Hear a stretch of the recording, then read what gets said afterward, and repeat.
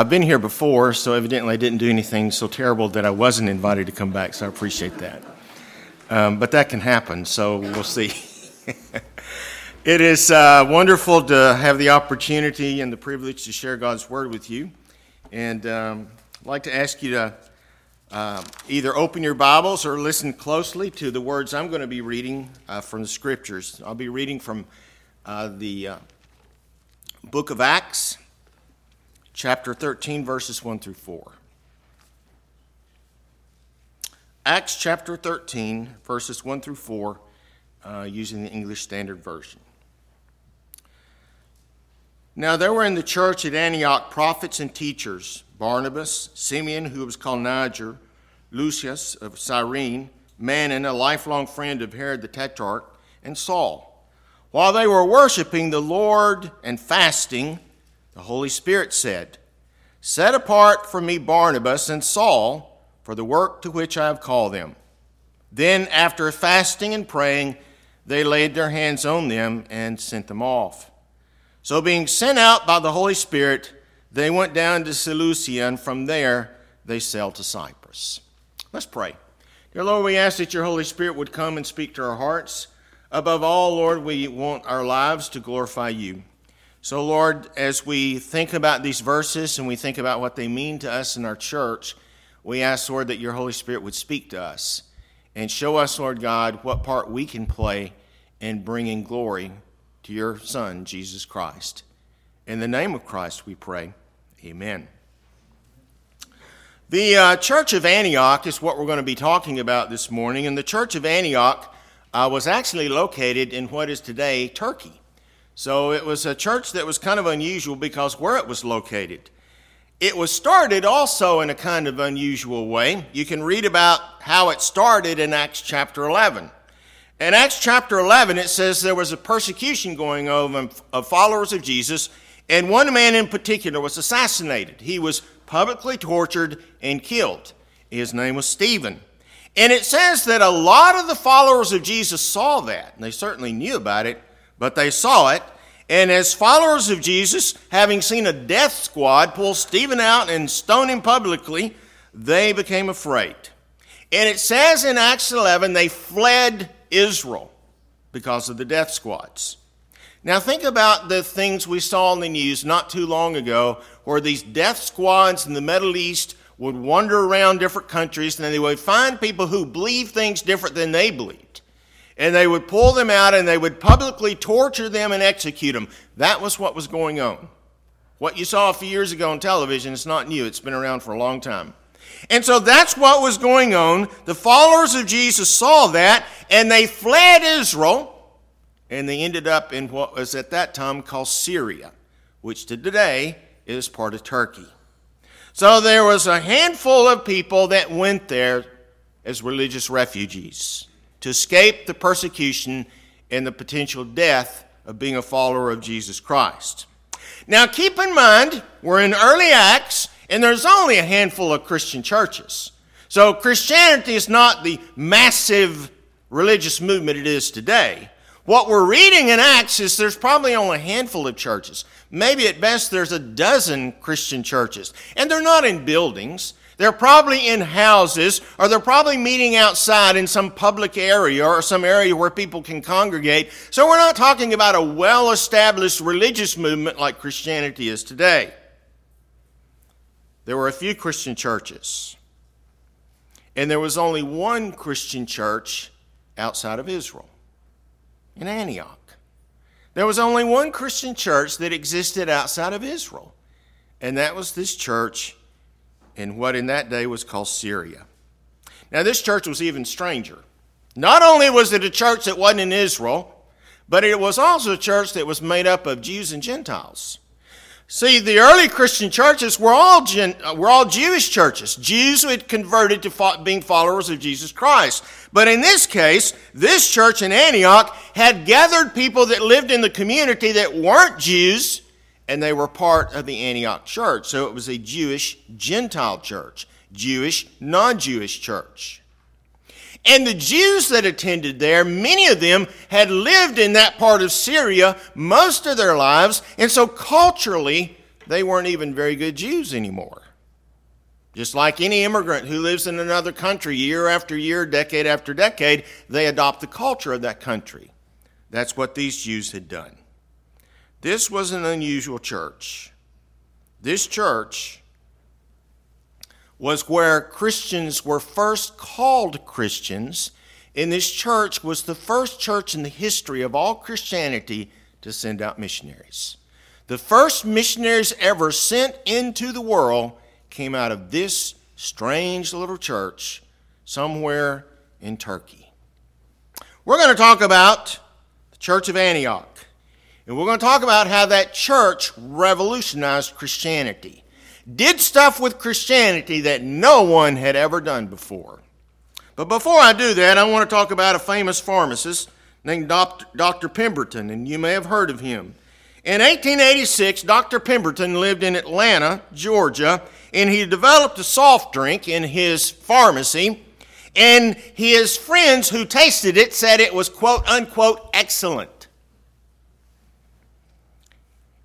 They say that in 1886, he sold the soft drink for 5 cents a glass, and he would sell on average 9 glasses a day, making a whopping gross profit of 45 cents a day. 1886 was the start of the soft drink empire called Coca-Cola. It started small, and the best it could get was 45 cents in gross profits, which I suspect meant he lost money selling the first Coca-Colas. But what began as something that was not terribly significant ended up being the greatest, most powerful soft drink empire in the world. Antioch is important to the church as Dr. Pemberton was important to Coca-Cola. They have the same relationship. Both were started of something that didn't seem very important, and they both turned into something extraordinary and something big that impacted the whole world. So, let's take a look at the Antioch church, a small church, a church that didn't have a building, a church that was in a different country than all the other Christian churches were in, a church that was mixed of Jews and Gentiles. Let's look at that church and see if we can understand in the verses we've read how they revolutionized the world. First, what can we learn from the Church of Antioch? Because if we can learn something from them, we too might be able to start something big. First, as I mentioned, the Antioch church had a tough start. The followers of Jesus Christ in Jerusalem saw assassins on the streets, saw death squads in their neighborhoods looking to track down the followers of Jesus Christ and kill them. So these Christians of Antioch were refugees who had left their country and the safety of their country, or the security of their country, and that they had families and jobs to go live in a foreign country in Syria. These followers of Jesus were just a tiny fringe group. They were not a major religion. And at this point, they weren't a significant religious movement such as Christianity is today. Now, as you think about these people in Israel that were being persecuted, you can think, well, what were their options? I mean, what could they have done after they saw Stephen killed and these death squads wandering around the streets? What could they have done? Well, one thing they could have done is to died as martyrs. Just stayed there and died as martyrs. Another thing they could have done, which some people had done, is just renounce your faith. Say, I was following Jesus and changed my mind. Wasn't for me. I'm not a follower of Jesus. So they could have just renounced their faith. But these people did a third option. They left their country. They left their employment. They left their families.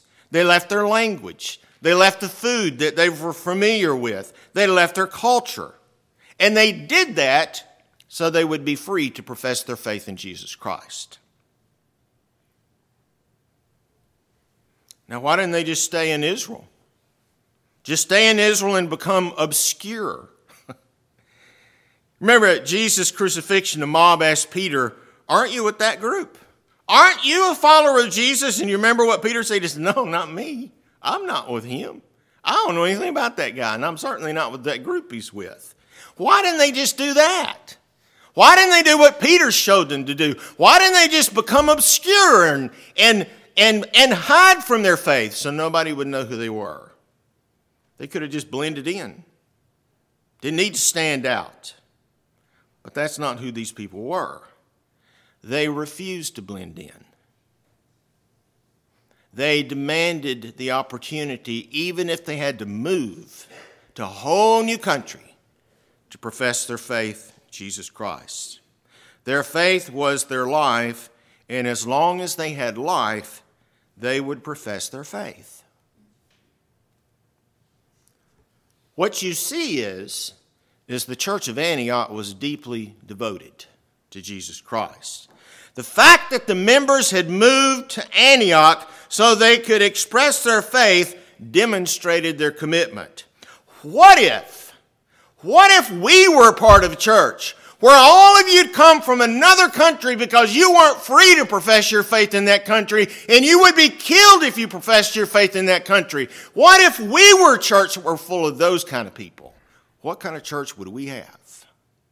People who were religious refugees. People who said, I will give up everything. My family, my job, my culture, the comfort of life, so I can live somewhere where I can profess my faith in Jesus Christ. What if you had a church full of people like that? That's what Antioch had. That's the kind of church they had. When we take blending in off the table as far as the way we live our Christian lives, when we take obscurity off the table as far as the way we live our Christian lives, when we take hiding our faith from those who might not like to hear about our faith off the table, when it comes to living our Christian lives, then we end up being a witness for Jesus Christ. See, there's a difference between professing your faith and believing. Freedom to profess our faith is much different than freedom to have faith. I travel a lot around the world. I travel in all kinds of countries. I go to Cuba. I go to Laos. I go to China. I go to European countries. You know, we have a small mission, Cumberland Presbyterian Mission in Lyon, France. France says that you can believe what you want to believe. They say that's religious freedom. You can believe what you want to believe. But you can't proselytize. That's illegal, so keep your mouth shut. That's true all over Europe. That's true in Cuba. That's true in China. That's true in many countries around the world. You know that you're free to believe what you want to believe in any country in the world, including North Korea. The problem is when you profess your faith, even modern European countries say you can't do that. You cannot proselytize. You cannot go out and publicly profess your faith. So our churches in places like France and Cuba and Laos and different countries that are not open to the gospel in certain sense of the word, in those countries you're free to believe, but you're not free to go out and share your faith in the streets of those countries. People of the church of Antioch said, we will not live like that. We will not live like that. Even if we have to move, we will move. I think that is why the first people to be called Christians were the members of the Antioch church. They were a verb, professing. They were professing their faith. They were not just a noun, believers, but they were a people who were active in their faith. They were professing their faith in Jesus Christ. And they would do whatever they had to do to have the right to profess their faith. And that's why people said, who in the world are those people? Who are those people that are in our neighborhoods, that are on our street, that are in our places of work and in our gatherings around the neighborhoods that we live in? Who are those people that profess their faith in Jesus Christ? And somebody said, well, they're followers of that guy, Jesus Christ. And then somebody said, well, I guess we'll call them Christians. And that's what they did. The first people to ever be called Christians were those who came out of the Antioch church. Another thing I see, the Antioch church was highly committed, but it was also a place of high transformation. It was a place where people's lives were transformed. Now, that aspect of transformation, as you look at the church of Antioch, was kind of strange. It really was a weird church. It was in a different country. It was a multicultural church. It was a long way from all the other Christian churches, and it was even stranger than that when you read the list of the people who were in that church, because Acts gives you lists. They give you several of the names of the people who are there. Barnabas brought Paul to the Antioch church. That's what it says. Paul was a relatively new Christian, and it says they went to the Antioch church and they spent a year participating in that church. This was one of Paul's first church experiences. Now, think about this. Paul was a leader of those death squads. He was part of those death squads. Why did the church of Antioch exist? Because of those death squads. And so one day Barnabas walks in to wherever they were meeting, someone's home or someone's backyard, and he walks in and says, "Let me introduce you to my new friend, the new believer, Paul, who once was called Saul." And everybody there says, we know who that was. That's why we're here. Because of him and the people he hung out with. That's why we're here. That's why we're refugees. That's why we're displaced. Now, the only way that Paul would have ever been accepted by those people is that he was able to demonstrate that his life was transformed. Paul had a transformation story. And not only did he have a transformation story about the road to Damascus where God spoke to him, but also after the road to Damascus and his transformational experience with God, his life was changed. And they saw that. And Barnabas could testify to that. And everybody who knew Paul could testify to that. It doesn't stop with Paul, though. It also says in these verses, it gets even worse. There was a guy there named Manon. He was also part of the church. It says he was friends with Herod. Now, Herod the Great was the guy who killed all the children. Remember, the children born in infancy, when Jesus was born, Herod the Great had a lot of Jewish children executed so that he could stop the coming of the Messiah. He had a son who was named Herod. And he also became a governor of Israel and sometimes was called King Herod. That was the guy who beheaded John the Baptist. That was the guy who orchestrated and promoted the crucifixion of Jesus Christ. It says that Manon was a good friend of the Herod family. He was an insider. He was part of that group. And it says that Manon was also part of that church. He was a lifelong friend of Herod, the one that beheaded John the Baptist and was instrumental in the crucifixion of Jesus Christ. The only way these two men could have been accepted into this group was that their lives had been totally and convincingly transformed. And that was probably true of everybody in the Antioch church. Can you imagine testimony night in the Antioch church? Paul stands up and tells about killing Stephen.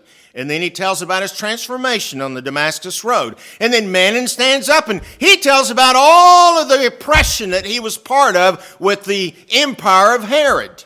And then he tells about his conversion experience. And then you go around the room, story after story after story of incredible transformation. That was the Antioch church. It was a church where people told their stories about what God had done in their lives.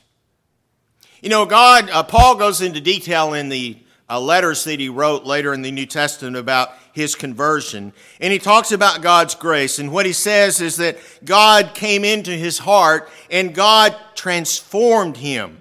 giving him a new passion, a new appetite for godliness. And Paul goes into great detail talking about God's grace and how God's grace instilled in him the want and the do, as he says in Philippians, the desire, the appetite to do godliness. And what Paul says, it wasn't legalism. It wasn't forcing himself to do good things. It was God living in him that gave him a passion to do good things, to do godly things, to please God. And Paul goes into great detail about talking about that energy, that new heart that comes in and gives us an enthusiasm to live godly lives. That's what Paul talks about. He talks about transformation that comes from on the inside and then it comes out. And he calls that grace.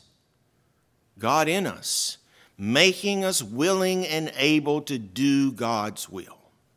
That's what Paul talks about. Antioch was a passionate church. All of its members were people who had once been disappointments in some way or the other in their past. At some point in some of their lives, they had been horrible, terrible people, but they were now changed. They were transformed, and they were enthusiastic about pleasing their God.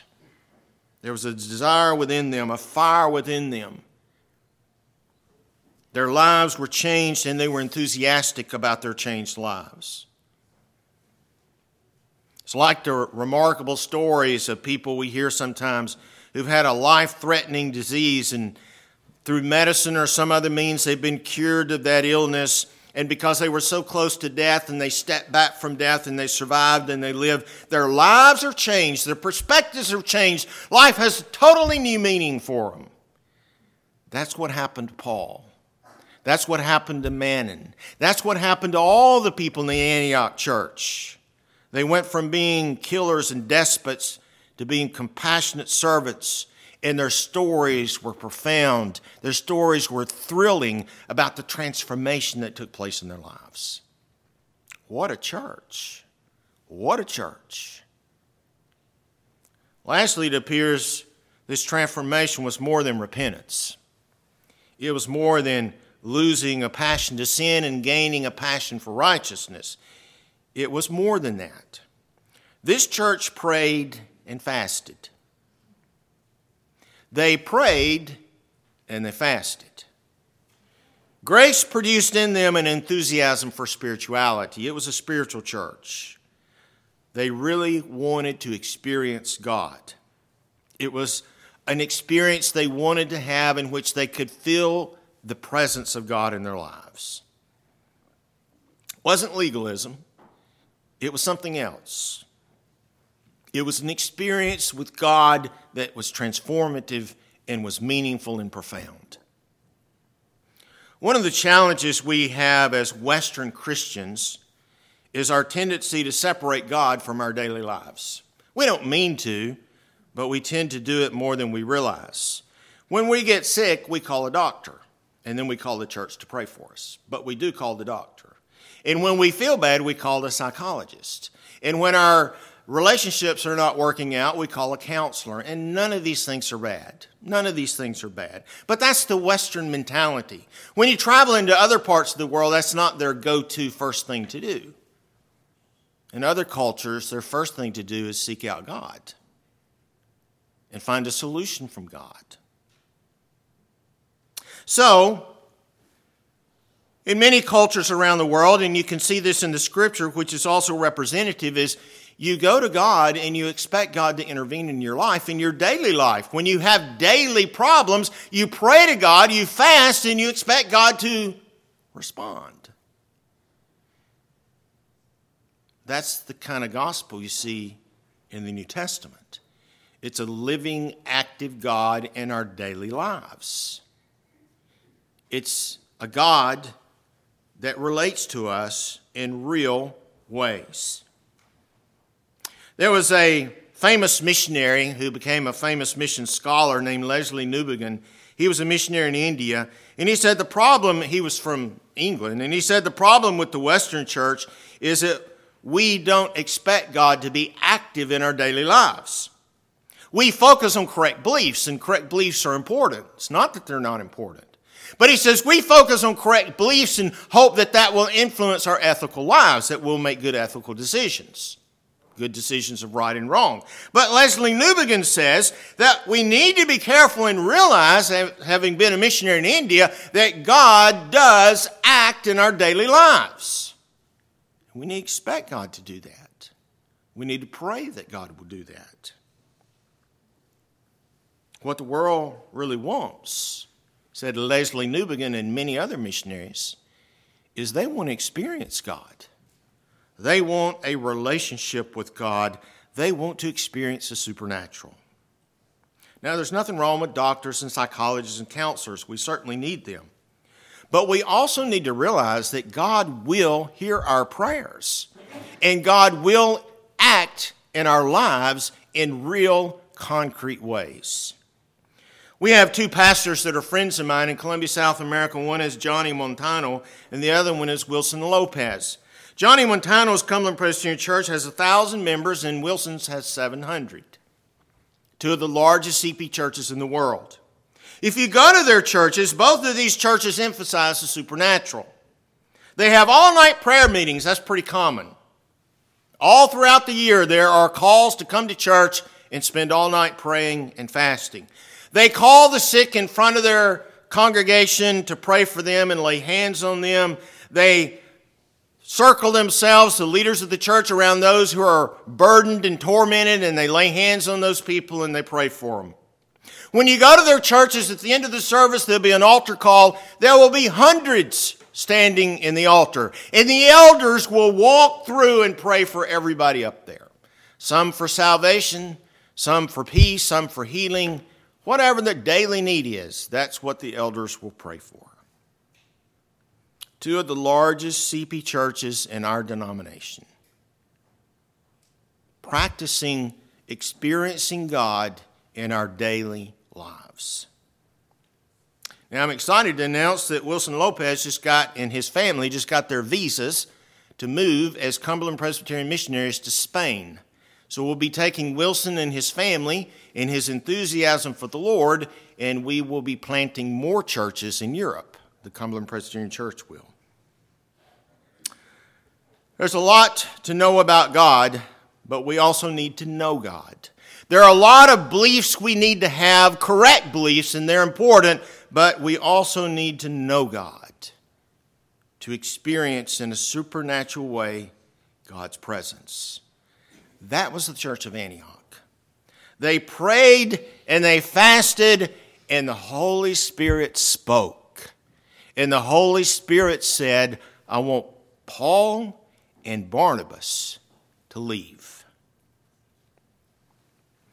Now, there is no way that this church in Antioch was going to keep all of this to themselves. There was no way. The church selected two of their most influential and capable leaders, Paul and Barnabas. They laid hands on them because the Holy Spirit told them to, and they sent them to other countries to replicate the Antioch experience. Paul and Barnabas left this extraordinary church, the church of Antioch. And if you got a Bible with the map in the back, you can see Paul and Barnabas' first missionary journey. And that map will show you all the cities and different cultures they went to proclaiming the gospel. They traveled first to Cyprus, and then they kept traveling. That was the first missionary journey. That was the start of something big. The reason I know that is because you're here today. You are a result of that first missionary journey. That first missionary journey got all the way to Columbus, Mississippi. Took a while, but it got here. And we are the fruits of that first missionary journey. The church exploded out of Israel. It raced across the Mediterranean. It eventually ran into Europe and ran into the Americas and to Africa, to Asia, to South America, to all around the world. The church exploded in growth and enthusiasm quickly all around the world. Talking to my wife the other day. When I go to work in the morning, I go to my office, and my wife is an elementary school teacher. And a lot of days when I go to work, I say, today could be the day. Today could be the day that I change the world. Could happen. And I tell my wife that. I say, honey, I know you're working in elementary school in Birmingham. And I said, you could do something today that could change the world. It could happen. Now, a lot of times it doesn't happen. But you look at people like Martin Luther, the great reformer. He got up one day, normal day, and he took out some complaints he had about the church, and he nailed them on the door of a church building there, the Wittenberg door, in the church he was in the city he was at, and it changed the world. Who'd have known? Who'd have thought it? Changed the world. The Protestant Reformation took off, and we're part of that. And I look in history, and I look at people who woke up thinking they were just going to have a normal, average day, and they did something, sometimes not even aware they did it, but they did something, and it changed the world. Paul and Barnabas left the Antioch church. Don't know if they knew that was going to be such an extraordinary event, but they went to Cyprus, and they changed the world. That's us. It could happen. It could happen. When you get up and you go wherever you're going tomorrow morning to work or whatever you're going to be doing, don't let it scare you, but it's true. You may do something. You may do something. God could use you to do something that could change the world. The start of something big in the Antioch church was they professed their faith. They professed their faith when it wasn't easy to profess their faith. It was a church of grace. Their lives were transformed. There was a passion within that consumed their lives.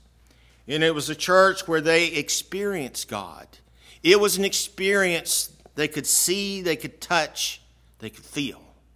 God was speaking to them, and they knew He was. So, you may be, as a church and certainly as a follower of Jesus Christ, the start of something big. It's happened before. God bless you. Thank you so much for letting me come and share with you today. Thank you, Pastor Tim, for letting me come.